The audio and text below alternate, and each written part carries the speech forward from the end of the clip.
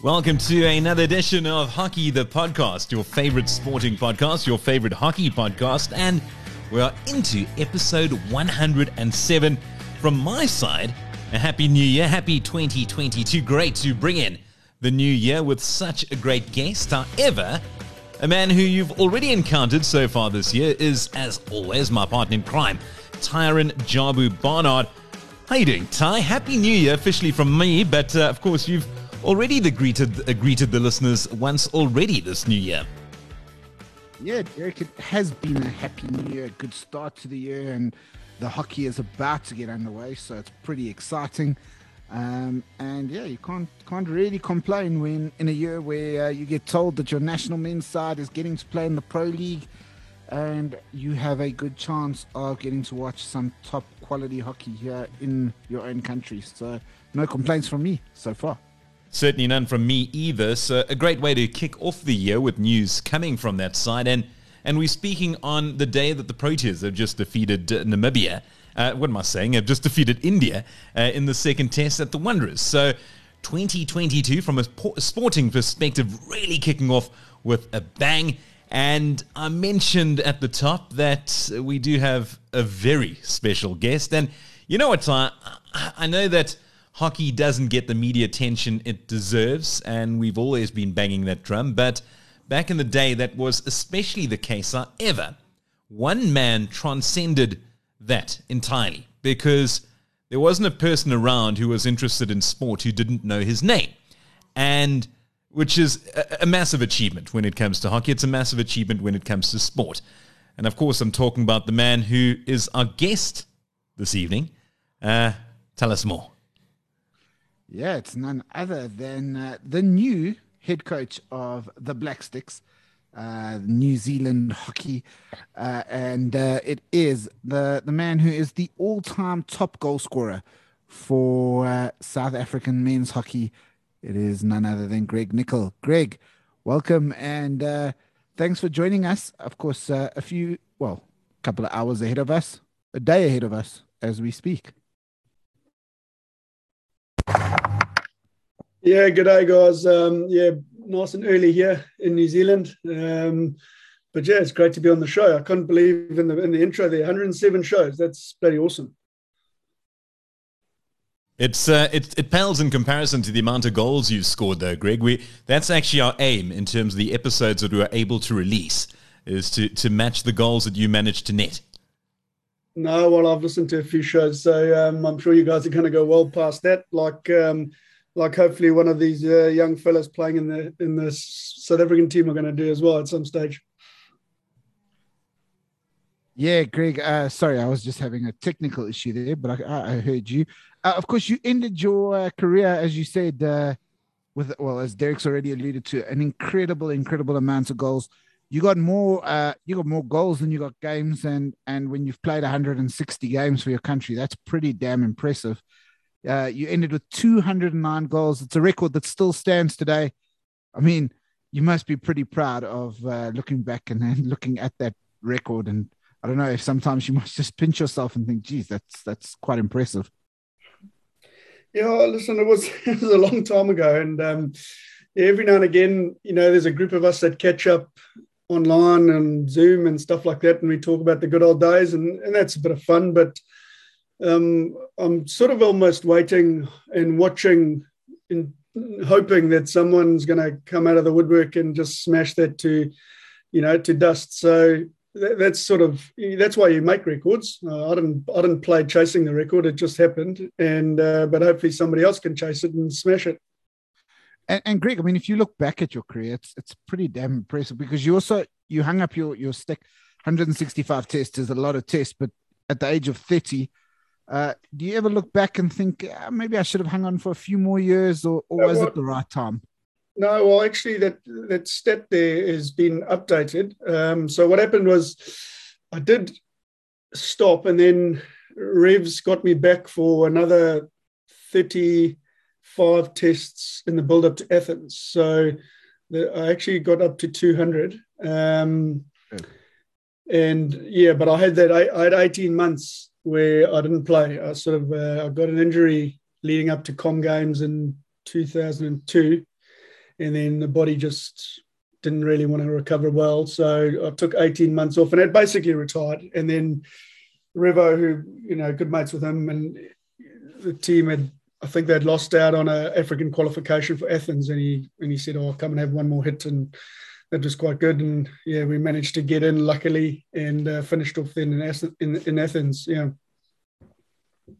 Yeah, and I mean, if you look at that, I mean, in '96 you went to Atlanta. Obviously, the frustration of 2000 must have been nice to at least round it off with the second Olympic Games. Yeah, like when you play a sport like hockey, that's the carrot, is the Olympic cycle. So missing out in 2000, obviously, it did one of two things for people. It either ended their career where they said, "No, well, I'm not hanging around," or it gave people a little bit more fuel to go, "Well, then we've got to do even better to make sure that we definitely don't miss out on the next one." And so, yeah, I mean, it was obviously disappointing, but things happen, and the cycle carried on, and now the team's back on track and back in Olympics, and I was, did well in Tokyo and things like that. So it's good to see. Greg and I spoke a bit about it at the top of the show, but I wasn't blowing smoke up your ass. I was being 100% true and factual. But I remember back in the day watching the likes of you, Brian Liebenbach, etc., and it wasn't just me. It was, and I used the word transcend, and that's exactly what you managed to achieve. Hockey wasn't the biggest sport back then. It still isn't the case now. We're trying to change that day by day, podcast by podcast, every little bit of coverage that we can. But you were, and you still are, a household name amongst South African sporting fans. And did you have that sense? And you must be pretty proud of that achievement, because it takes a pretty big effort to become a household name as a hockey player, as you know. Yeah, but I mean, I don't think of it like that. But again, probably the Olympic profile is the bit that triggers that. If hockey wasn't in the Olympics or Commonwealth Games or things that tune people into the sport, then it probably wouldn't have happened quite like that for me. So one of the things that you guys have got going now is this Pro League, where, like Joby said, you're going to have people watching a bit more regularly on TV or whatever it is, and that's the bit that's going to create heroes. So, if the team can perform well, or if individuals can step up and, I don't know, take the world by storm, so to speak, then that's going to create the profile. That's going to and it just accumulates and snowballs as you go. Yeah. Yeah, another great achievement is what we witnessed towards the end of last year in Tokyo, when we saw the South African men put up a stirring performance over in Japan, including that victory over Germany. And it's amazing. You speak about how it certainly does attract fans playing at the Olympics, but not just that. I think it's the introduction to new fans. And I know, Tyra knows how exciting, how appealing hockey is. And it's when people actually sit down and watch that haven't done it before. And we find that with the Olympics a lot, because once you have a little bit of knowledge about a bit of a sport, it opens up a whole new world for you. And firstly, being able to compete at the Olympics is massive. Secondly, being able to perform at the Olympics makes an even better statement.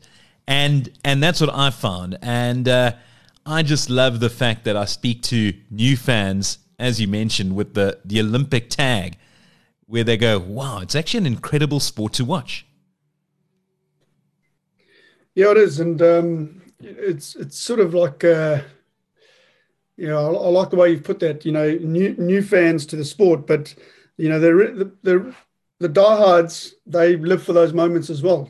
So it's a pity the Tokyo didn't allow spectators, but the diehards, they plan their life around that 4-year cycle as well. So it's sort of, well, what are you going to do in 4 years' time? Well, we're going to the Olympics to go and watch the hockey. And I remember I was working for New Zealand at the Rio Olympics, and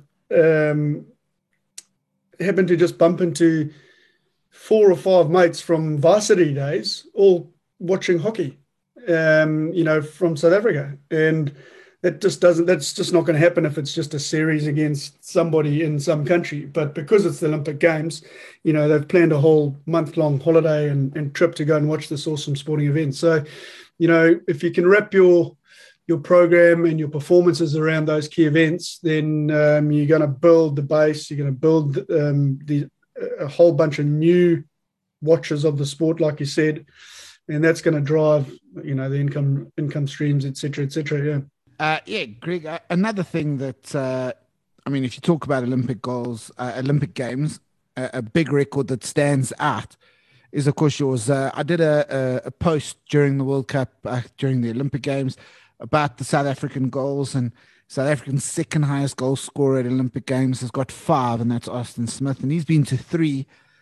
And then far, far ahead is you with 15. That's an unreal amount of goals. What was it about your game, do you think, and now as a coach, that made you so lethal? Yeah. It was a long time ago. Hard to remember some of those goals. But no, I think, I played in a pretty good team. We had through 98 through to 2004, we were comfortably ranked between 8 and 10 in the world, we played to that. So I had a whole good bunch of guys who had connected well. So I got some really good ball for a long, long time. And there are probably 2 things that stick out for me. Well, one, I also drag flicked. So, that helps when you're a striker, that you've got some drag flicking skills as well. So I could top up my field goals with a few drag flicks every now and again. I wasn't the quickest drag flicker. I had a whole bunch of guys on the team who were way quicker than me, but I just managed to put it in the corner every now and again.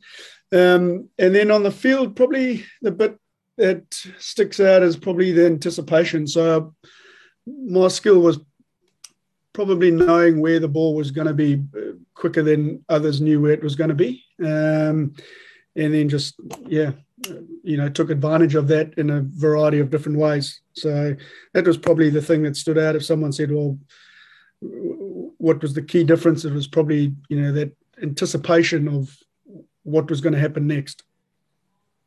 Yeah, look, I unfortunately in those days we didn't get as much hockey coverage. There wasn't live streaming; it was very limited. But even as a youngster growing up, and I'm not that much younger than you, but I remember seeing you in action and thinking, "Geez, this guy's really good." And I didn't actually realize it at the time just how good you were. And it makes you think a little bit that we haven't had that level of excitement in our striking in South Africa since you retired until now. As an ex-national player, as somebody who's involved in the hockey world still, what is your thoughts on that current South African attacking triumvirate of the Kasim brothers and Billy and Thuli? Yeah, listen, it was exciting to watch in Tokyo.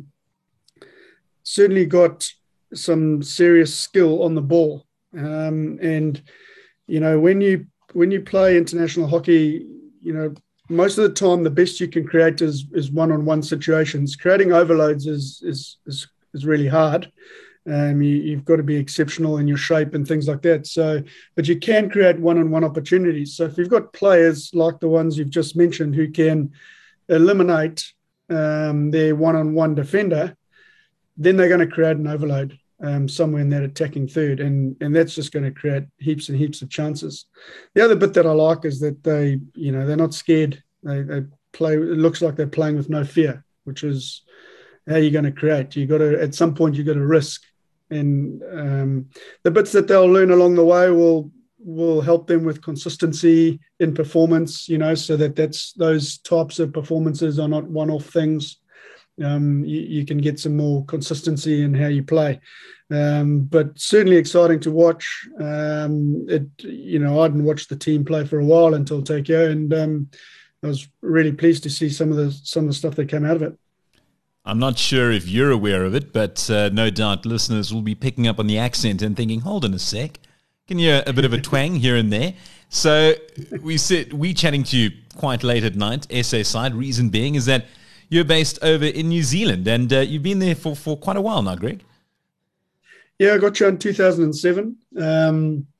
So yeah, it's been a while, and I've been involved with the New Zealand hockey program pretty much from the first day that I came into New Zealand. Done a whole, so did Beijing with the New Zealand men as an assistant coach, London Olympic campaign with the women as an assistant coach, and then got picked up again in the Rio campaign. So Tokyo is the first one I've missed for a while, actually. Yeah. So you mentioned assistant quite a few times. However, you can chuck that off your title because you recently got the big gig. Yeah, no, I'll start. It's pretty exciting.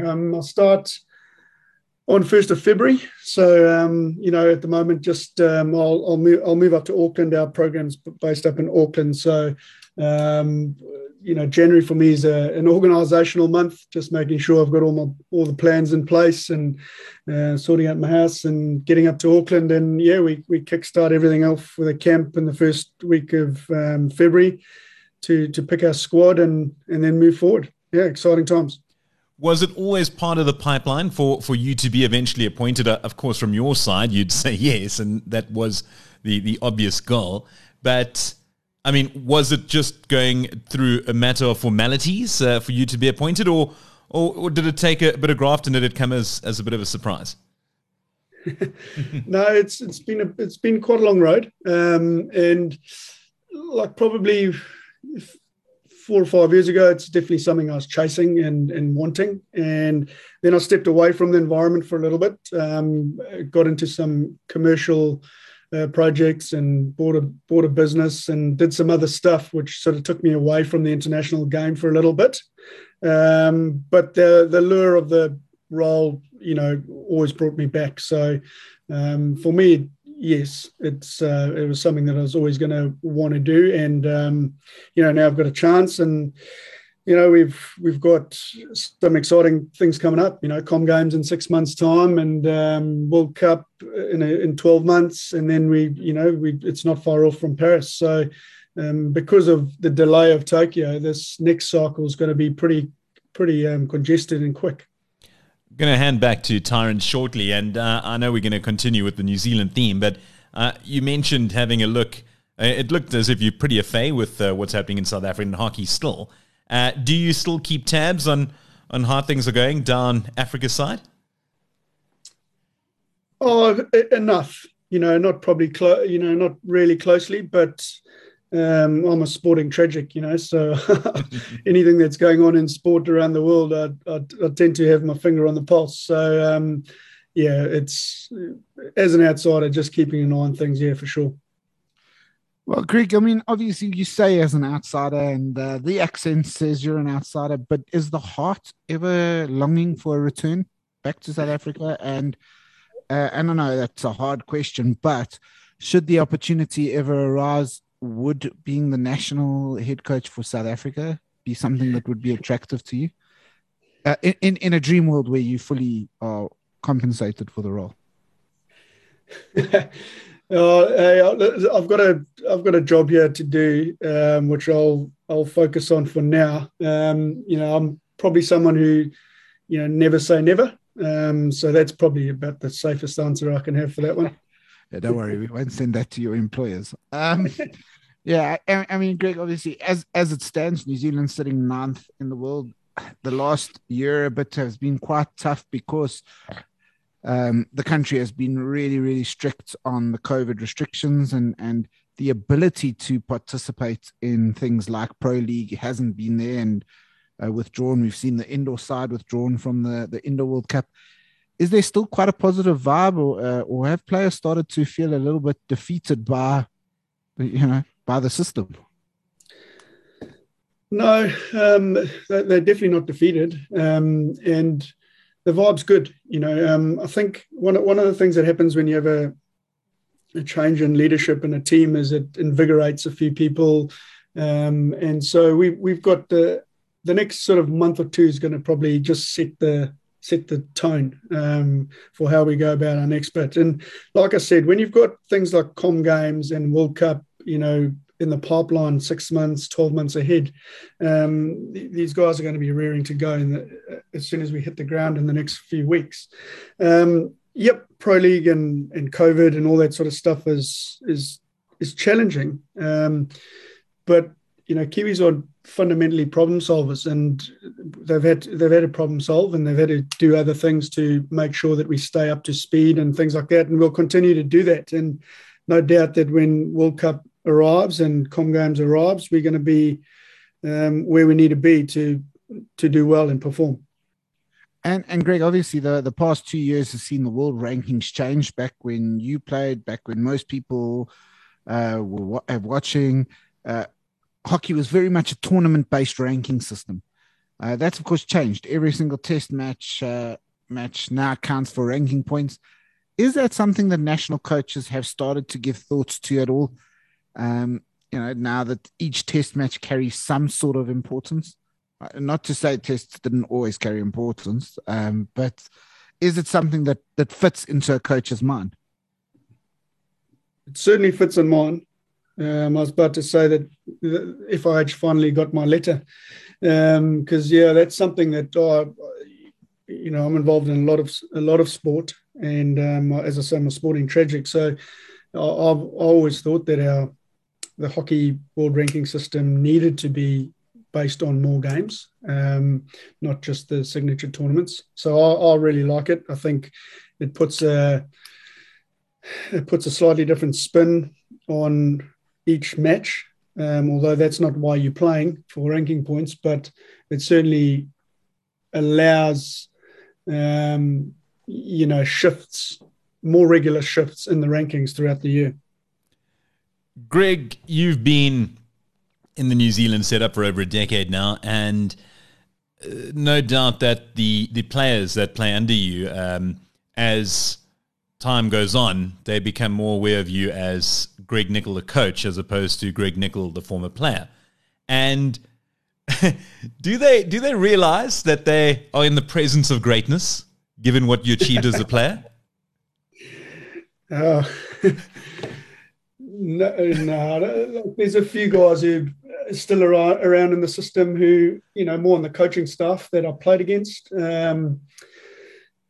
But no, it's you're talking about two different things, and that's probably one of the things that for people who have played and then transition into coaching, it's one of the things that is quite hard, is to transition from player to coach. And when I actually stopped, so when I finished internationally, I carried on playing club hockey, and I carried on playing a little bit of competitive hockey here and there. And actually, probably when I stopped playing totally is when my coaching was allowed to grow the most.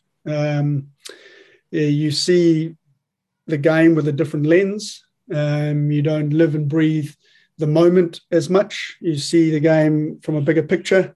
And so I've sort of tried to not disassociate myself from that playing persona, but really drive the coaching persona more. But just sticking on that point regarding the presence of greatness, and I know this sounds like the Greg Nicol praise-singing show, but I mean, do you ever get moments where the guys come up and they go, "Hi, coach, we just saw footage of you playing back at the Olympics and you needed another goal. We couldn't believe what we were watching." Again, I know that they relate to you as Greg Nicol, the coach. And do moments like that ever happen where suddenly they met with the fact, hey, the guy that's telling us what to do, in fact, was an incredible player back in the day himself? No, not really. Damn. No, it doesn't happen. No. Now, this leads me to my next question, and I've posed it a couple of times, and Tyron's going to hear this and think, oh, God, we're going back to that question again. And I always ask this to coaches who were former players. And again, I'm going to relate it to someone where it was a cricketing story, and I spoke to a player, and I asked him who was the worst captain you ever played under. And he gave a name of a very prominent cricketer, and he said the reason why he was such a bad captain was because the guy was so talented. He just expected mere mortals to be able to do what he could do, which they couldn't. And do you find that? I remember chatting to Pidi Kutsia not too long ago, and she completely related, saying that, of course, we know what she's managed to achieve in the world of hockey, and she struggled initially making that transition from being a player to a coach in trying to get players to do what she was able to do, yet it's practically impossible. And again, I'm going to say it with you, because not everyone's a Greg Nicol. Very few people are in the world, and you've got to try and get people to become something like you. And did you find that tough at first? No, not really. Like, I didn't really look at it like that. What I did on the field was one specific thing, and the game of hockey is, a million different things. So I sort of just try to focus on the other stuff initially. And one of the fundamental things around my coaching philosophy is to try and make everyone the best version of themselves. So not to pigeonhole people and to try and make them all play the game like you want them to play the game, rather to look at their strengths and see how you can make those world class, rather than trying to mold them into the type of player that you want them to be. And that's not easy all the time, because you've always got that lens of how you played or how you see the game. But if you can try and keep it as, what's best for that player, then you're going to avoid, thinking of it like yourself. And I actually wasn't that textbook. If somebody wrote a textbook on hockey, it wouldn't have included too much of the stuff that I did. So, the more I let people just explore and do things the way they want to do, probably the more reward I got as a coach. Greg, I mean, you speak a lot about the being a coach, and obviously you had some great coaches over the years. You would have encountered the likes of Gavin Featherstone, Paul Revington. You already spoke about Robbie Pullen.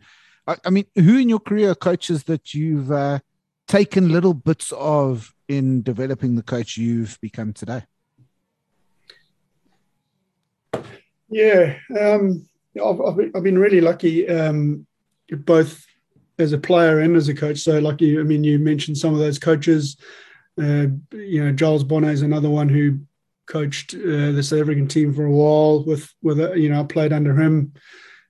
Giles is probably, like, tactically, he'd be right in the top level that I've ever worked under. And then fortunately in my time here in New Zealand, I worked under three coaches in the national program. Shane McLeod, who has now taken Belgium to, an Olympic and World Cup title. So I was assistant coach to him and, got to learn from him. I worked under Mark Hager, who, did wonderful things with the New Zealand woman, and then, just won a bronze medal with Great Britain. And then Colin Batch as well, who coaches Australia now, and took them to a silver medal at the Olympics. So those are the last three coaches that I've worked under. So I try and take a little bit out of each of them. I'm similar sort of mindset to what I talked about with the players, is I want to develop my own style of coaching and be the best type of coach that I can possibly be. But in doing that, take little snippets out of the names that I've just mentioned, and, little learnings from there and little learnings from there, but fundamentally trying to be, my style of coach rather than trying to coach like someone else. Yeah, I mean, that's pretty much how you played as well. And I mean, around the world, we see a lot of South Africans doing some incredible stuff. Derek Bortowat and Pidi Kutsia. We had coaches in the gold, silver, and bronze. Dave Staniforth, Greg Clark, Ned. I mean, these are all guys you played hockey alongside. Is there a little bit of an excitement on taking on your former allies, your former peers, your former colleagues, and getting one over them before you go grab a beer in the change room afterwards? Yeah, for sure. Absolutely. I mentioned earlier we have like a every couple of months we have a catch up, and those guys are on that call. So. And I've had I chat to Stanny quite a lot. He's just across the pond, and the Aussie-New Zealand rivalry is as strong as it's ever been. So we have good chats and get to catch up quite a bit. And I'm looking forward to that. Ned and I played a pretty same year at school. Played probably all of my 200 tests. Ned was probably involved in all of those. Certainly 90% of them. So, and we used to have some tussles at training. I'll tell you what, that was one of the best things I enjoyed in my time in the team, was some of the tussles I had with the likes of Clarkey and Ned and those guys. So really looking forward to it. So pleased they're going so well around the world, and looking forward to having a challenge and a beer afterwards as well. And if we could twist your arm to say which one guy, not because of the country they're at, but which one guy just you'd love to get one over just for the gifts? Well, listen, we need to get one over Oz. So it's going to be that. Aussie obviously had the number of New Zealand over the last few years, and we need to change that over the next wee while. So unfortunately, that's for Stanny then, because he's the goalkeeping coach. Yeah, nothing wrong with that. It's a subject we always deal with, Greg, every single episode, especially when it's someone as well-travelled as you. Myself and Ty, massive fans of being able to travel. Of course, we've been curbed somewhat the last 2 years because of COVID. And you are in undoubtedly one of the most beautiful countries in the world, New Zealand. I've only ventured into the North Island, but from what I saw, it was enough. Take us through some of the best countries that you've been to that hockey has afforded you the opportunity to visit. Jeez, yeah, that's a good question. Crikey. For me, it's probably going to be somewhere in South America. I still remember coaching when I was coaching with the women's team with New Zealand women, and we played in Chile. We had a 5-match series against Chile on the build-up to going to a World Cup or a Champs Trophy when those were still on, or Champs Challenge or whatever you want to call them. And sitting up on a stand, watching a hockey game with the Andes in the background, just quite exceptional. So, yeah, I'd probably say somewhere in South America, which is, for me, just a crazy, crazy, crazy place. Yeah, you're not the first person, in fact. Because I've been to Chile a few times. My mom actually grew up there. And who was it, Ty? Can you remember who picked out Chile as their top three? Wasn't it Tegan Free? It could have been, actually. I remember it was a lady. But yeah, Chile is certainly not, it's not the first time that we've heard it mentioned. It really, really is up there. And come on, Greg, throw one more into the mix, and you can't say New Zealand or South Africa. I'm going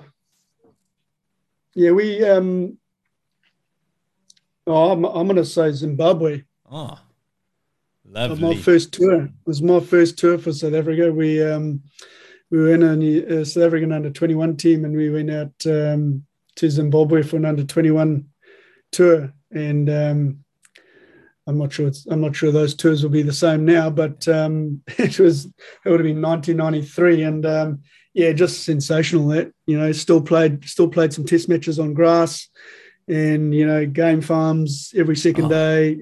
Just quite exceptional. Yeah. So in 2018, I actually toured with the South African indoor women's side, and we went to Harare, and we actually played on a tennis court where Belgatex laid a new surface on the tennis court, and they built like stands around. It was the first ever indoor hockey test matches played in Zimbabwe. Obviously, indoor hockey played outside, which was quite interesting itself.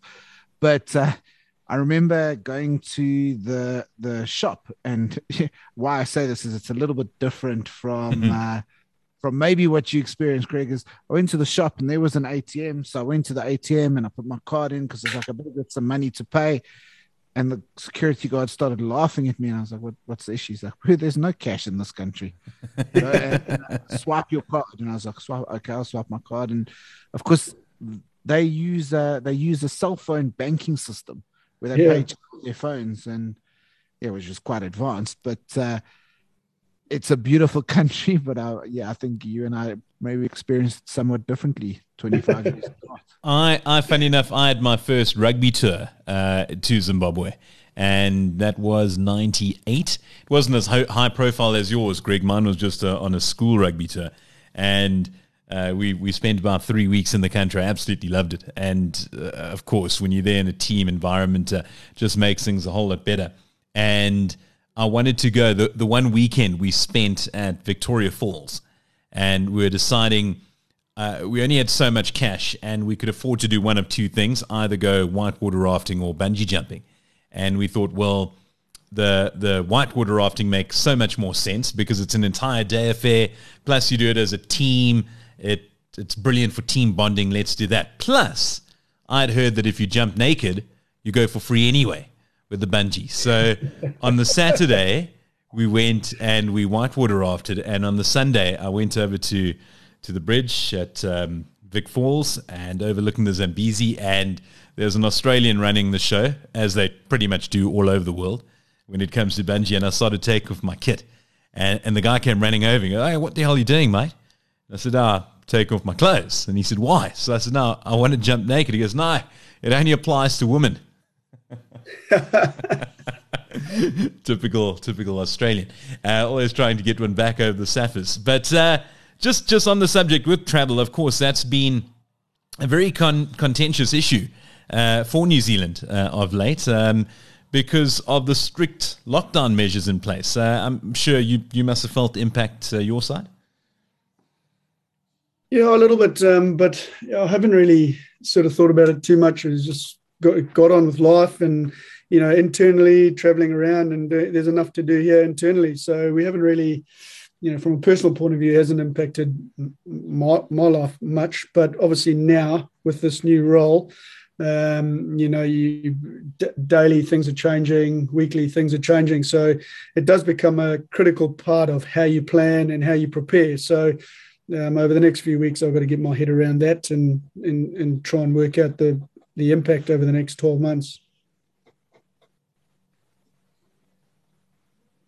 Greg, one of the things that today, while we're recording this is probably going to be released in a couple of days after we record, but South Africa and India played a cricket test, and there was a bowler bowling for India, Thakur, and they said that his nickname is Beefy. Now, of course, that's a nickname you know very well, being that it's your nickname. What is the heritage or the lineage of Beefy? Where does it come from? Beefy, yeah. There's probably two things. I was chunkier when I was at school. I was a bit chunkier than I am now. That was one of the aspects, and the other one was sort of when I was playing. I was a cricketer at school, and every time I was bowling or batting, and when you're kids, you're running up and you're pretending to be your hero. My hero was Ian Botham. So I used to run in and bowl, and I'd be going, Botham bowling to whoever. And when I was batting, it would be somebody bowling to Botham. So, and his nickname's Beefy. And so the chunkiness and the affiliation with Botham just stuck, and had a couple of mates at school that just called me that and just stuck. It's a brilliant thing. In fact, they actually said Takura's nickname also came from Ian Botham because I think he replicated something he did in a test match, so the team all just started calling him Beefy. So Ian Botham is popular all over the world. Of course, nicknames are great, and we know in the world of sport, nicknames are rife. Mine is Jabu, which means happiness because that's what sport is. Derek's nickname we can't tell you because this is a PG-13 show. But were there any other great nicknames you encountered over the years, teammates, players, that still leave you with a little bit of a smile today? Well, we're in Australia. One of the best nicknames I think is John Eales is Nobody. Yeah. and that's because nobody's perfect. We were lucky enough to meet John. We were in Australia in the build-up to the Athens Olympics, and we were playing Australia, and he came down to watch, and myself and Clarkey went and introduced ourselves to him, and I think his nickname's the best. We've got a couple. There's a couple we can't talk about. You might have to ring Michael Cullen and talk to him about some of his nicknames, including the nickname Koki. So that's a PG-13 one as well. I don't know. Some good ones. I remember hearing that. I think it was Mark Waugh. The guys used to call him Korea, and the Falklands. And they said, why? He goes, no, because he's the forgotten war. Just, you know why his brother was called Tugger, hey? Because tug of war. Tugger war. Oh, I didn't know. So it wasn't even that smart. It was just tug of war. I mean, they should call Manus Labuschagne no run. Seeing that we're speaking cricket, Greg, what did you make of Bangladesh's historic victory over your fellow countrymen the other day? Yeah, it's Test champions and going into the new year, so that's not a good start. Obviously, not having Kane Williamson makes a big difference, but I'm sure they're going to bounce back in the next go. I think it's a couple of days, and they're going again. Might even be starting again today. Yeah, I spoke about it at the beginning as well. Is the Proteas' sensational win over India in the second test? Did you watch that at all? A tremendous captain's knock from Dean Elgar. Yeah, no, I keep. As I say, I'm a sporting tragic, so I keep my finger on the pulse with most of this stuff, and anything that's on the box, I'll stay up and watch. And yeah, it's good. The team's gone through some tough times, and there's all sorts going on, but that's a good win. Anytime you beat India is a good one. Greg, a very, very important question, and it could hurt or help your legacy here in South Africa. Springboks or All Blacks? Oh no, it's a funny one. That when I moved here, a lot of my mates who know me, they said, "Oh, it's about time you moved to New Zealand," because of my affiliation with the All Blacks. So when we grew up as kids, the Boks didn't play. Yeah, the Boks were in isolation. And so I supported the All Blacks, because I was a rugby tragic as well. I supported the All Blacks a bit like you would support Liverpool or Man United. So not as a country, but more of a sporting team. Let's just say the perfect World Cup final for me is South Africa versus the All Blacks. And what jersey would you be wearing? Half and half. I'll be wearing an All Black jersey with a green and gold beanie. and Proteas and Black Caps? Oh yeah, that's the same probably. The Proteas one is drifted a bit. My affiliation with that team's drifted a little bit. I'll tell you why. Because early on when I was in New Zealand, there was still a whole bunch of guys that I knew from the cricket team. Guys I played cricket with. That were still in the team, and Callis and Boucher and Pollock and all those guys. And but I sort of don't really know any of the players anymore. Just not living in South Africa and not involved in South African sports. So I follow it and watch it, but not probably with the same affiliation. Yeah. Let's bring it back though to hockey to kind of wrap the interview. We know you've got to get along with your day, and I probably have to have some beauty sleep at some point. But what's next on the cards? Obviously, you start with New Zealand hockey with Black Sticks on the 1st of Feb. What is your next assignment before Commonwealth Games? Yeah, so we've got a couple of internal things to kick us off. We've got a selection camp, and then we have got a north-south type series, which puts our best against our best. And then Aussie are coming out in April for a series, and that'll build us up. And then hopefully on the way through to Birmingham, we can, arrange a whole lot of training games and that sort of stuff through Europe. So that's our main thing, and then we'll reassess once we get back from Com Games and sort out our preparation as we lead into that World Cup in India. And Greg, as the coach of the national team, how much would you like your stars all going to play over in Europe? Yeah, it's an interesting one. We support it. We think it's a good thing. People have the ability to then be as close to professional hockey players as they can possibly be. Probably the thing that I'll just take a little bit more care with is making sure that players are going to the right clubs where they're getting the right support and they're getting challenged in the right way. So, just going to Europe to play, I think can be dangerous. Going to Europe with a specific plan, with a specific club, with a specific coach is really, really beneficial. Yeah, absolutely. Well, we look forward to seeing how you go. We will be honest, and we hope you win every game against Australia. We don't mind if you beat Belgium, India, Egypt.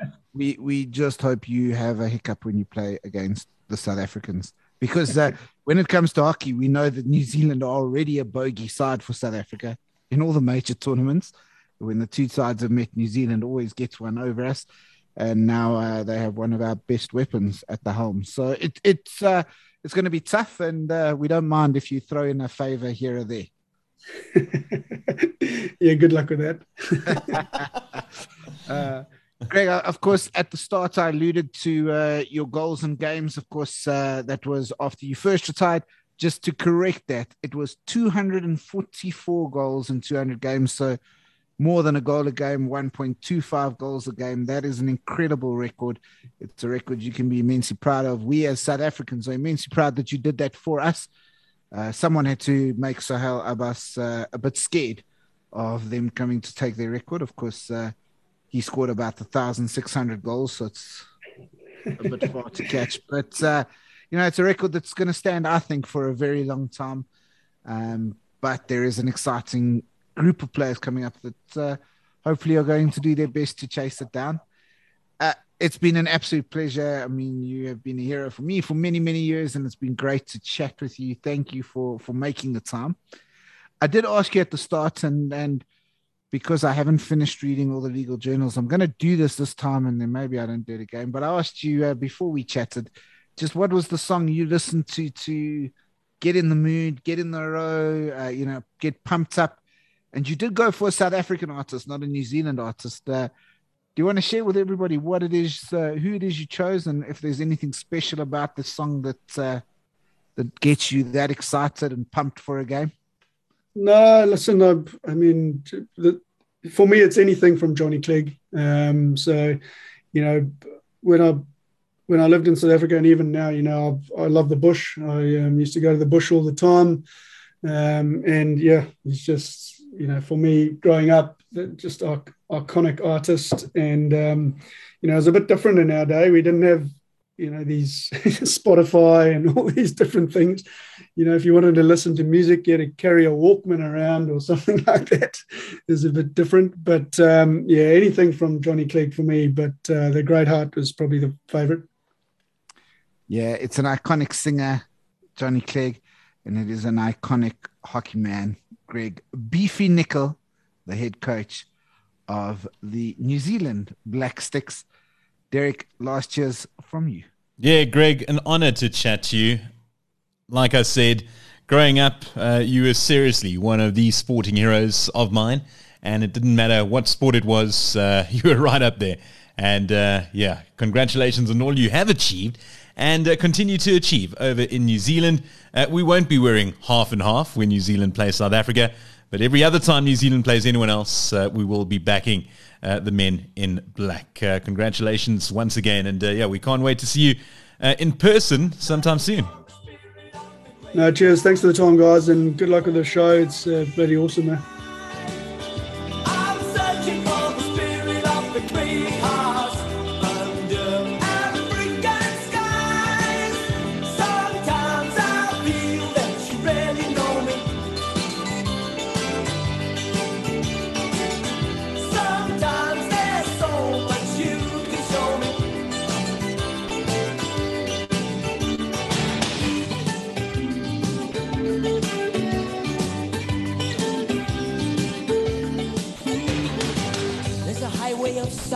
across the heaven.